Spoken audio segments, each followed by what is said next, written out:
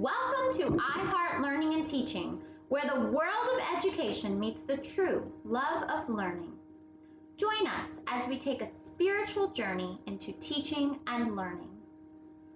Hey everyone, Amy and Elizabeth here. We're so excited that you joined us today. This is podcast episode number 3. Today we're going to be talking a little bit more about building student independence through the gradual release model. Grateful for you, and I'm grateful for me. I'm grateful for all of the things the Lord gave me eyes to see. Hey Amy. Elizabeth, I have a confession. I can barely wait to hear it. Well, sometimes I can be a bit of a control freak. You control freak? Never. I know, it's shocking. But here's the thing, it doesn't serve me well in the classroom. We are absolutely guiding instruction and controlling our environment. But we can never over-control or micromanage our students. The learning is theirs, and we must give it to them to own that learning. So I'm wondering, how do we go about getting on that road to having our students own their own learning while we're still driving them forward? Well, we know the gradual release model really sets students up for success through strong teacher modeling, strong teacher support and shared and guided practice, and then, here's the key, that student independent practice. We so frequently want to leave that out because we're afraid our students may struggle and fail. So let me get this right. What I heard you say was that the gradual release model starts with strong modeling on the teacher's part, and then releasing them just a bit to where they practice it in groups or with partners, and then we release them independently. Is that what you're saying? That's exactly what I'm saying. Okay, that is a very different picture from the way that I learned in elementary school. I can remember in math, the teacher worked a few problems, and then we were on our own, and boy, was I nervous to do those problems. Well, when we think about Jesus' example, he was a true model for his disciples. Jesus, who is the most phenomenal teacher who can inspire us still today in our practices in the classroom, shows us how to model and support. Think about the time Jesus walked on the water. He invited his disciples to come walk with him. How awestruck and surprised they must have been to see their teacher defying gravity, defying laws of physics, and walking on water, in a storm no less. And I'm thinking about this story as Jesus puts his hands out on the water and invites his disciples, and out steps Peter. And Peter is successful at walking on the water. He starts moving toward Jesus. But then you'll notice that through his movement, he starts being fearful and he falls into the water. But what does Jesus do as his teacher? He is still encouraging him, still guiding him, still building him up. He says, "Fear not." He doesn't fuss. He doesn't say, "I told you so." He says, "Fear not." He's encouraging his students. And through the rest of their time together, Jesus continued to teach and model how to heal for all of his disciples. And Peter paid attention. Sure, he fell on the water. He fell and he failed. But it's okay because there's growth in failure. I think about Thomas Edison's great quote when he says, "I have not failed. I have just found 10,000 ways that won't work." Well, that's what learning is. It's a discovery process. So, sure, Peter fell, but he still learned through that because he went on to be an amazing healer in his own right. Peter had so many miracles that he performed, including the raising of the dead. There was a beloved woman, a seamstress named Tabitha, who everyone loved because she was such a sweet, helpful woman. And when she died, everyone was so sad, and they held her beautiful clothes that she had sewn, and they cried. And Peter walked right through that crowd, and he raised Tabitha from the dead. So sure, he fell sometimes when he tried to walk on the water.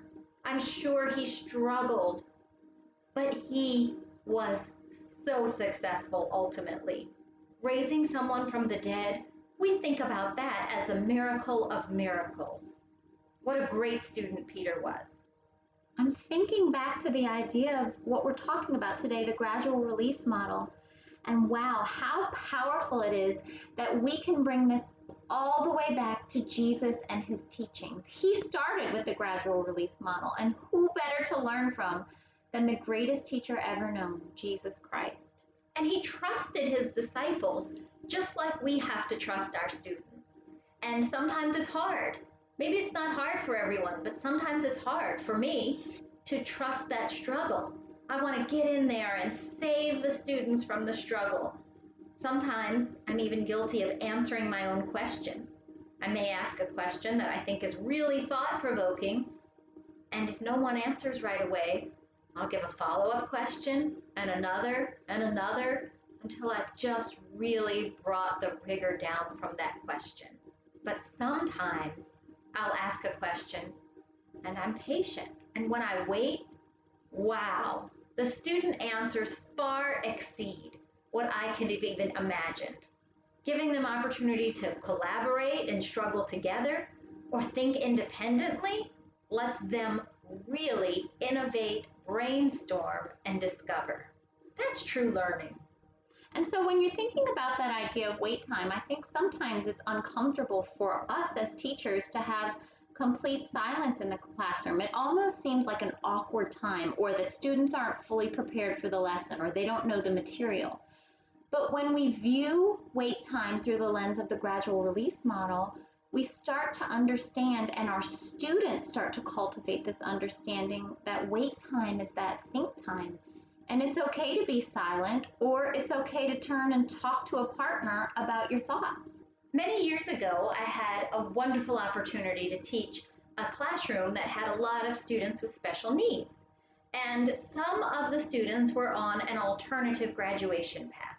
And that meant that they were supposed to learn more life skills than academic skills throughout the day.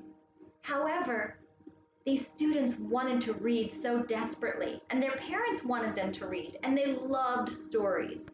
So we decided we're going to learn how to read in this class. And it was a struggle. We started with phonics. I read to them constantly. We had read alouds and shared readings and guided readings and really focused phonics lessons.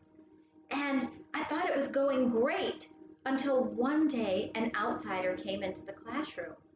And she called me to the side and she said, "Amy, that's just cruel for you to be setting students up for failure like that.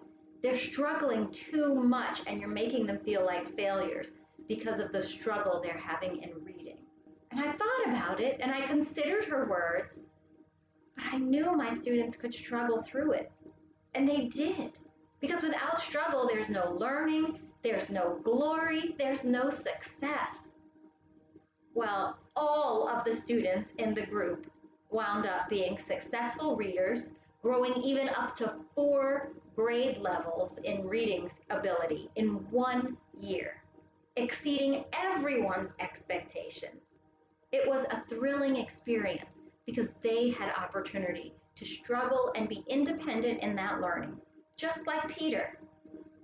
That's an incredible story, all thanks to the gradual release model, letting your students struggle and feel the sense of failure until they feel victorious. And in your case, your students were victorious readers. Wow, what an amazing story, Amy. And they continue to be successful readers today. Many of them have jobs which require them to read on a daily basis, and it's just part of their everyday lives. It's not our place to ever limit our students, but to hold the highest of expectations for all of them. And gradual release really allows us to do that because it builds that opportunity for independence. And in that independence, our students start to feel a sense of achievement, accomplishment, a can-do attitude, because we're allowing them that time to struggle, that time to feel failure until they feel like they are successful. And sometimes that takes a really long time, but sometimes it comes rapidly. Would you say there's a time limit on the gradual release, Amy? There is no time limit on learning. There are no limits of any kind on learning. We have to be patient and most of all, persistent in our pursuit of learning. You know, this reminds me of a time where I worked with a faculty on a certain assessment that came out that was rather new. It was a standardized assessment, and it had a particular writing portion to it that was brand new. No one had seen this before. And our students took this assessment, and when the scores came back, they weren't necessarily what we were hoping for. So as a team of teachers, we came together and we looked at this assessment and said, what is it asking of our students? And what do we need to do in the classroom? What did we do? We immediately went to the gradual release model. We said, what do our writers need to learn? How can they answer this prompt? And how are we going to set it up in the gradual release model? We gave them heavy modeling on what good writers do. We released them into writing groups. We had writing conferences happening with our students. Our students were feeling much success in writing. And this went on and on throughout the year. Well, the next year came around. The standardized test was here. Our scores came back. And the second time around, we were celebrating thanks to the gradual release model. Our scores had increased so much that they came in just under 100% proficiency for many of the tested grade levels. It was quite a celebration, but that was thanks to putting the gradual release model in place and letting our writers feel that sense of failure before they felt that sense of achievement.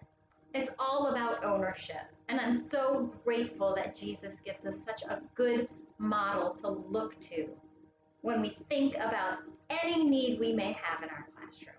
So if you're thinking a little bit more about the gradual release model, imagine Jesus standing on the water, his arms wide open, inviting you in, inviting your students in. And his words were, fear not. Fear not for teaching with the gradual release model. Fear not for allowing your students to have that sense of struggle until they feel that sense of victory. The academic struggle is real, but lean into that struggle because that's where there's learning, opportunity for growth, and ultimate victory. We hope you have a joyful week of teaching and learning in the classroom. Until next time, we wish you well. iHeart Learning and Teaching would love to give a special thank you to Alex Cook from alexcookmusic.com for making the world a more joyful place to learn and grow by sharing his beautiful music. The song featured in this podcast is called A Heart That Cannot Be Broken. I'm grateful for learning, and I'm grateful to pray. I'm glad that I don't always get my way. I'm grateful to ask, and I'm glad I can borrow. And sometimes I'm just glad to try again tomorrow. And a heart that's full of thanks cannot be broken. This heart of mine keeps wishing, working and hoping. I'm grateful for you, and I'm grateful for me. I'm grateful for all of the things the Lord gave me eyes to see. I'm grateful there's more every step of the way. I'm grateful to be alive.